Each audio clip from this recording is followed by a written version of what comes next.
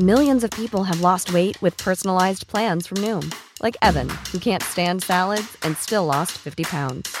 Salads generally for most people are the easy button, right? For me, that wasn't an option. I never really was a salad guy. That's just not who I am. But Noom worked for me. Get your personalized plan today at Noom.com. Real Noom user compensated to provide their story. In 4 weeks, the typical Noom user can expect to lose 1 to 2 pounds per week. Individual results may vary. Hey there, it's Michelle Norris. I'm host of a podcast called Your Mama's Kitchen. When I travel, I'm usually looking for a way to find a taste of home when I'm not at home. And one of the things I love to do when I am at home is entertain. And Airbnb allows me to do that. When I was in California recently, I rented a house that had a great kitchen. And when we were sitting around the table, we're all thinking, we're in someone else's house. Someone could be in all of our homes as well. If you have a home, but you're not always at home, you have an Airbnb. Your home might be worth more than you think. Find out how much at airbnb.com/host.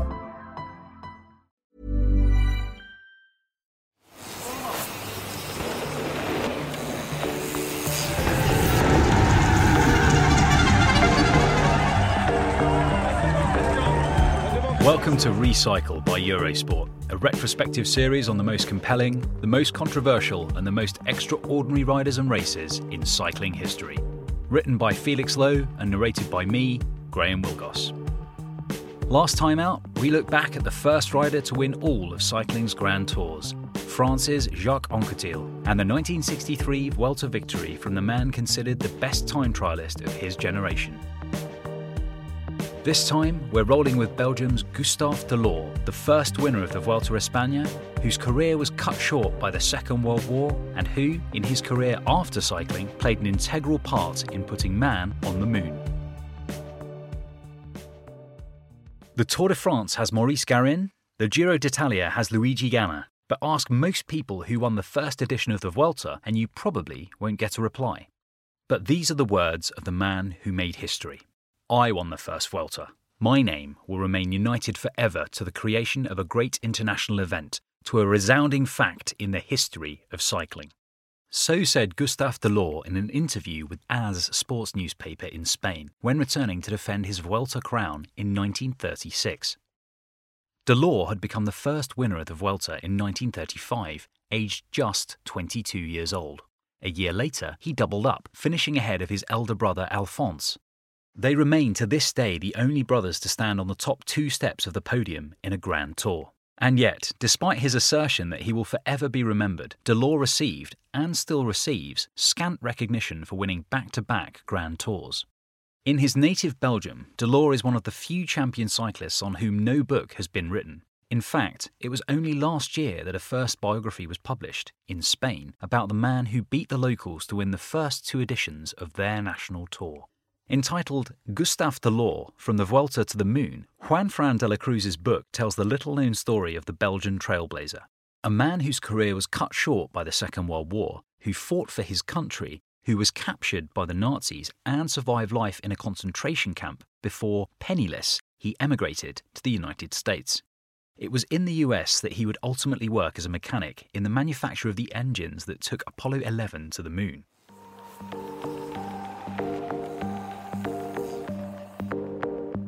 So, who were brothers Gustave and Alphonse Delors? The short answer is that they were journeyman cyclists who hit the big time. The youngest 2 of 5 brothers, Gustave and Alphonse, grew up in De Klinge, a bleak suburb of Antwerp where, somewhat serendipitously, they lived in the Spanish Quarter. Alphonse was born in 1910, Gustave 3 years later. The third Delors brother, Edward, was a keen cyclist and taught them how to ride. Sons of a farmhand father who also worked in a coal mine in Hainaut, Alphonse and Gustave took up cycling to escape the clutches of poverty. Tough, wiry Flandrians with the ability to suffer, they succeeded where many failed and started to carve out humble careers as cyclists. Alphonse came second in the Tour of Flanders in 1932, runner-up in the 1933 Tour of Belgium, then finished 27th in the Tour de France. For his part, Gustave showed promise by winning the Ronde van Vlaanderen Espoirs in 1932 and finishing 15th in Paris-Roubaix a year later. An opportunity arose in 1934 for the brothers to travel to Spain to take part in the Volta a Catalunya, where they found that the competition was not as fierce as it was in Northern Europe. Alphonse won a stage and finished second overall, with Gustave coming 10th. Success in Spain gave them a taste for more, and so, the following year, they put themselves forward to be part of the Belgium team that travelled to the first edition of the Vuelta a España. Speaking to Coup de Pedal magazine in 1994, Gustave said, "We took a train for 2 days and a night and arrived in Madrid. We got a sponsorship agreement with the firm BH for bikes, jerseys and equipment. That was all we needed. There was no question of money. We bought the essential foods and cereals from Belgium. We sorted our own meals out, often largely consisting of omelettes." Running over just 2 weeks and 3,425 kilometres, the inaugural edition of the Vuelta was contested by a field of 50 riders, 33 of whom were Spanish. Atrocious weather conditions that May played into the hands of the six-man Belgian team, led by Antoine Dignef, a Volta a Catalunya veteran who had finished second in Paris-Nice behind René Vieto 2 months earlier. The big favourite was local rider Mariano Cañado, the then 4-time Catalunya champion, and although the home riders had their strengths and weaknesses, they never made the foreign riders feel unwelcome. As Delors recalled in 1994, "The Spanish riders lacked experience, but they were excellent climbers. In the mountains, I was forced to give up chasing them for fear of asphyxiation, but I was guaranteed to pick them up at the bottom of the climb because they were terrible descenders. They were nice guys who never ganged up against us." According to De la Cruz, Delors' biographer, the main problem for the locals was not so much their descending, but their discipline in the face of the Belgians' professionalism. When the race arrived in the cities, the Spanish often got distracted by the theatres, cinemas and parties. They drank too much wine and visited the famous monuments. Indeed, the local riders dealt with what quickly became the hardest race they had ever ridden by filling their bidons with a cocktail invented by the famous Spanish bartender Perico Chicote. The ingredients of this magic potion were extensive and powerful. Orange bitters, Grand Marnier, Cordon Rojo, Curacao Naranja, English gin, and half a glass of Italian vermouth. Powered by goat's milk alone, the Belgians were perhaps better equipped to deal with the lamentable roads that reminded them of home. Dignef won the opening stage to take the leader's orange jersey before stuttering in stage 2 as Spaniard Antonio Escurier took over the lead. Then Gustave took the race by the scruff of the neck. "As early as the 3rd stage, I attacked on my own, which led to a stage win and the orange jersey, which I retained until the end," he said. "My move was facilitated by the broken fork of Cañado, my closest adversary. On the penultimate day, Cañado crashed and lost 5 minutes, practically guaranteeing Delors overall victory. After winning the final stage, he was 13 minutes and 28 seconds clear of the Spaniard in the overall standings, with Dignef 3rd at 20 minutes and 10 seconds and Alphonse 6th. Gustave won the equivalent of £2,500 for his victory, which he shared out equally among his teammates. As for the Spanish fans, De la Cruz claims they were not too put out by a foreigner winning their race. Gustave was not seen as an unpopular winner. People were very curious to see this Belgian rider do well in Spain. It was something of a novelty. The fans were more curious than they were angry. There had been some tensions, however, earlier in the race when stage 12 winner François Adam had committed a faux pas by trying to kiss one of the podium girls in Caceres. Spain was very old-fashioned at the time, and there was outrage because the girl was unmarried. It was said that Adam was lucky to avoid being tied to a donkey and hauled out of town. But if conditions were bad in 1935, they were even worse for the Vuelta's 2nd edition. At 4,354 kilometres in length, and this time held over 3 weeks, the 1936 Vuelta remains the longest edition in history and took place against a backdrop of political tension and simmering civil unrest. Horrific conditions through torrential rain and over muddy, rutted roads, more typical of Paris-Roubaix, meant only 24 of the 50 starters completed the race, which Gustave led from stage 2 through to the finish after an early crash ruled Cañado out of the running. Besides what he described as the poor excuse for roads only in name, Delors, who won 3 stages on the road to Madrid, recalled one aspect of the race above all others. "I remember the police having to kill stray dogs and goats that had wandered onto the road so that they wouldn't bring down any riders," he said. Dogs and goats aside, things were far from plain sailing for the defending champion. On stage 11 from Barcelona to Zaragoza, he crashed badly and hurt his shoulder. He couldn't put any pressure on his handlebars, and with no race doctor, there were no painkillers available. During these dog days for the race leader, Alphonse came into his own as a domestique, helping his ailing brother with repairs when he got a puncture. They had to chase back frantically for 50 kilometres before rejoining the leaders and preserving Gustave's orange jersey. On the penultimate day, Alphonse was rewarded for his selfless work by rising to second place on the standings after Escurier was laid low by exhaustion. After securing back-to-back wins, Gustave discovered he had won in spite of some broken bones. Finally, amid much suffering, I battled on to Madrid as the winner, he said. When we returned to Belgium, a specialist told me that I had fractured 3 vertebrae. I was told to stay in bed for 2 months without moving. This time, when the winning Belgian team returned home to Anvers, fans were waiting at the station for a victory bus ride back to the Delors Cycling Club at Stuyvenberg. Fame at last. But because their biggest results came outside of Belgium, the Delors brothers perhaps never received the recognition they deserved. They were celebrated in their hometown, but the Vuelta did not have the same worldwide reach as it does nowadays, says Vuelta race director Javier Guillen. Gustave could not benefit from the same platform as riders have today, and he was rarely living in Belgium because of his races abroad. This is echoed by Dries de Zuytide, the curator of the Delors exhibition in the Keurs Museum in Roeselare in 2010, which celebrated the 75th anniversary of Gustave's first Vuelta win. The Delors brothers were not typical Flandrians, he says. Gustave loved nice clothing and was more a peddler de charme than a real Flandrian, who, according to the legend, have no style and just ride hard. Back in those days, a cycling adventure in Spain was not so exciting for many Flemish cycling journalists, who preferred, like today, races in Flanders or France. Despite his injuries in winning his second Vuelta crown, Gustave went close to winning the Tour de Suisse later that summer, denied by an untimely mechanical as Max Boulard took the spoils. Then, in the 1936 World Championships in Bern, he rode off the front with the Frenchman Antonin Magnier, with the Italian favourites well distanced. Delors attacked on the final lap, but got a puncture a few kilometres from the line, ending his chances of the win and a podium finish. According to Het Nieuwsblad journalist Paul de Keyser, this was a turning point in Delors' career, and perhaps one of the main reasons behind his relative obscurity in cycling folklore. If you look at his palmarès, there are just these 3 victories in the Vuelta and a stage in the Tour, says de Keyser. It would have been different if he had won the world title in 1936. A rainbow jersey would have given more weight to his Vuelta wins. Delors' Tour de France stage win came in 1937 at Aix-les-Bains, in a race where the Belgian team controversially walked out while their leader, Sylvain Mars, was in yellow. Although Delors rode as an individual, he was integral to the narrative. When Mars was attacked by rival Roger Lepage when he had a mechanical in stage 16, Delors helped pace back his countryman, a move that contravened the rules.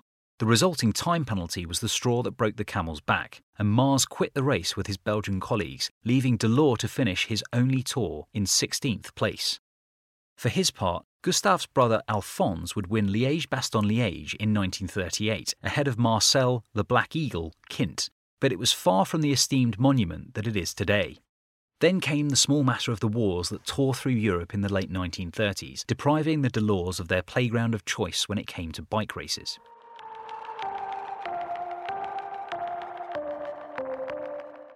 The Vuelta was not contested from 1937 through to 1940. Their careers and dreams were further shattered in 1940 by the outbreak of the Second World War, says Eric de Keyser, the journalist who last interviewed the brothers in 1994. The outbreak of the Spanish Civil War meant there would be no hat-trick of Vuelta wins for Gustave. By the time the Vuelta resumed in 1941, the defending champion had only just been released from a concentration camp in Germany. Gustave had joined the Belgian army and was defending the Ibanez fortress when it was stormed by German paratroopers in 1939. He spent a year as a prisoner of war in Stalag 11B, one of the most bloodthirsty prisoner of war concentration camps in Nazi Germany, according to Dela Cruz, where his minor renown earned him favourable treatment and a relatively cushy job in the kitchens. The 1941 and 1942 editions of the Vuelta were open only to Spaniards and were followed by another 2-year hiatus because of the Second World War. There were a series of stuttering problems for the Vuelta after the war, and by the time the race properly got going again in 1955, Delors, now in his 40s, was living on the other side of the Atlantic. Following his release from Germany, Gustave returned to Belgium to find his belongings and bikes had been stolen, most of his money too. He refused to work in Flemish industry because he was appalled by the manufacturer's collaboration with the Nazis. So he moved to France to open a tyre business. It did not work out. Instead, in 1949, he decided he needed wholesale change. With his wife Marguerite, a woman 25 years his senior, whom he met through his trainer Alphonse Versnick, he moved to New York, where he struggled to find work as a non-English speaking mechanic.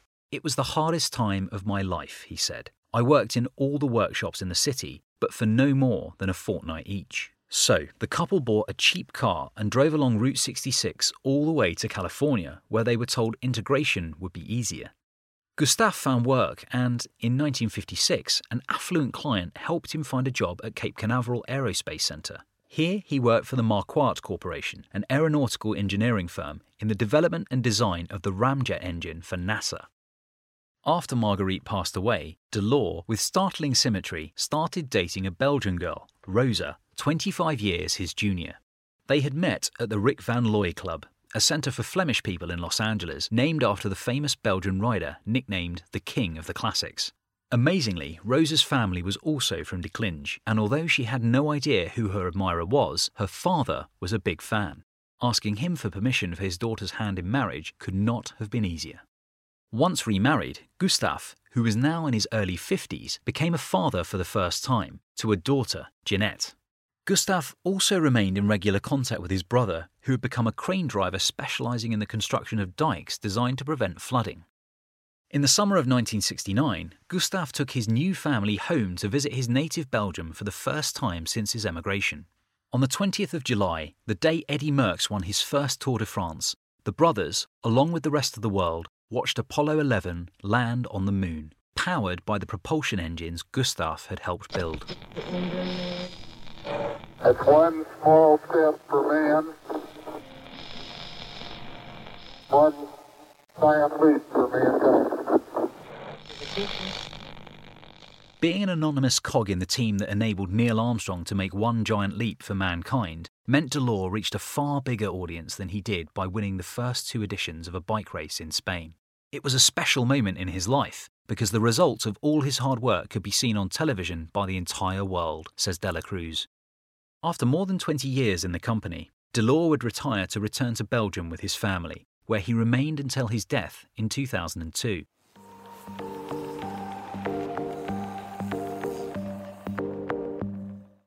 To this day, the Vuelta remains the only Grand Tour to have had brothers occupy the top 2 spots of the podium. Andy and Frank Schleck came close in the 2011 Tour de France, but were denied the Holy Grail by Australia's Cadel Evans. The Vuelta's fine tradition of brothers would continue after the Civil War had thwarted the Delors domination. Delio, Pastor and Emilio Rodriguez became the only fraternal trio to feature in the same Grand Tour in 1946, the year after Delio, the Vuelta's all-time stage record holder with 39, won the race. 5 years later, Emilio won the 1950 edition ahead of a 4th brother, Manolo.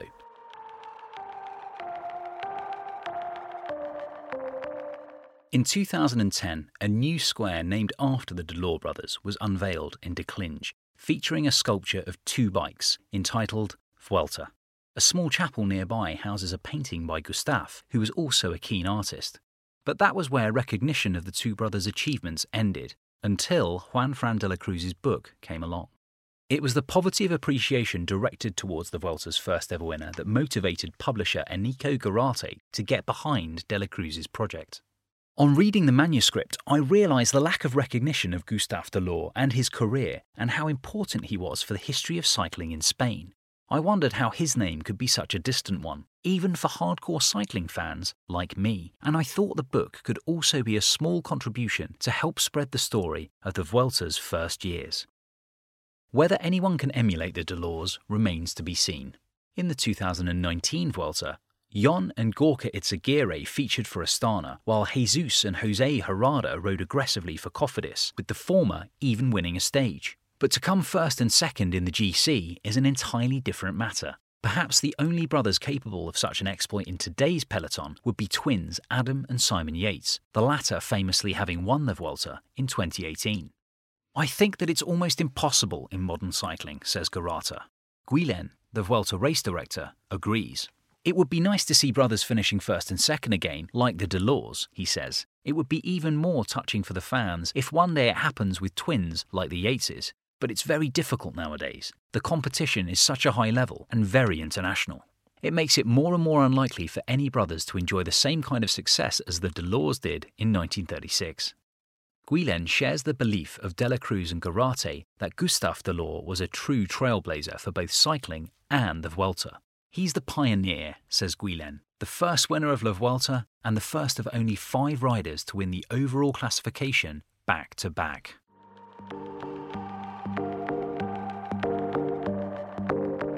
This has been another episode of Recycle by Eurosport, written by Felix Lowe, narrated by me, Graham Wilgoss, and produced by Pete Burton. You can read more from Felix on Twitter @Saddleblaze, and you can find me @Graham Wilgoss.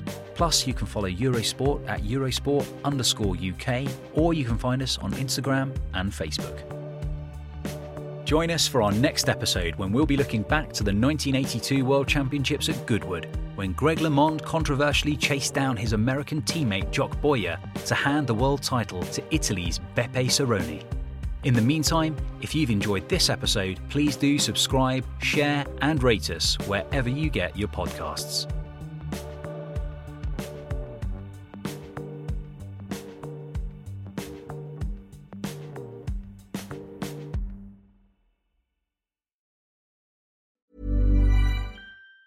Planning for your next trip? Elevate your travel style with Quince. Quince has all the jet-setting essentials you'll want for your next getaway, like European linen, premium luggage options, buttery soft Italian leather bags, and so much more. And it's all priced at 50 to 80% less than similar brands. Plus, Quince only works with factories that use safe and ethical manufacturing practices. Pack your bags with high-quality essentials you'll be wearing for vacations to come with Quince. Go to quince.com/trip for free shipping and 365-day returns.